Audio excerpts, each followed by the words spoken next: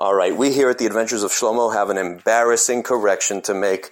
Balabayis doichek, not balabayis doifek, balabayis doichek. So we apologize for that error, and we hope it doesn't happen again. Ezra Hashem. Oh, yeah, Shlomo, what did you want to say? Oh, well, I got the Adventures of Shlomo a new email address.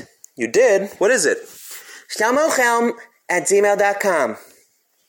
Okay, so let's see, that would be SHLOMOCHELM@gmail.com, right? You are correct, my dear narrator. And for your grand prize, you get pupkes. Well, how about my appreciation and gratitude and respect? I'll take it, you know.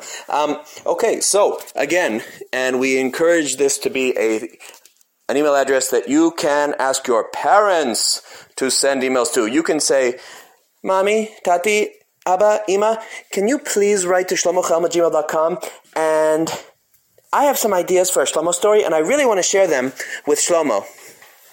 Yeah, share them with me. Okay, great. So hopefully we'll get ideas from our dear listeners, and who knows, your story idea might just turn into a real adventure of Shlomo. shlomochelm@gmail.com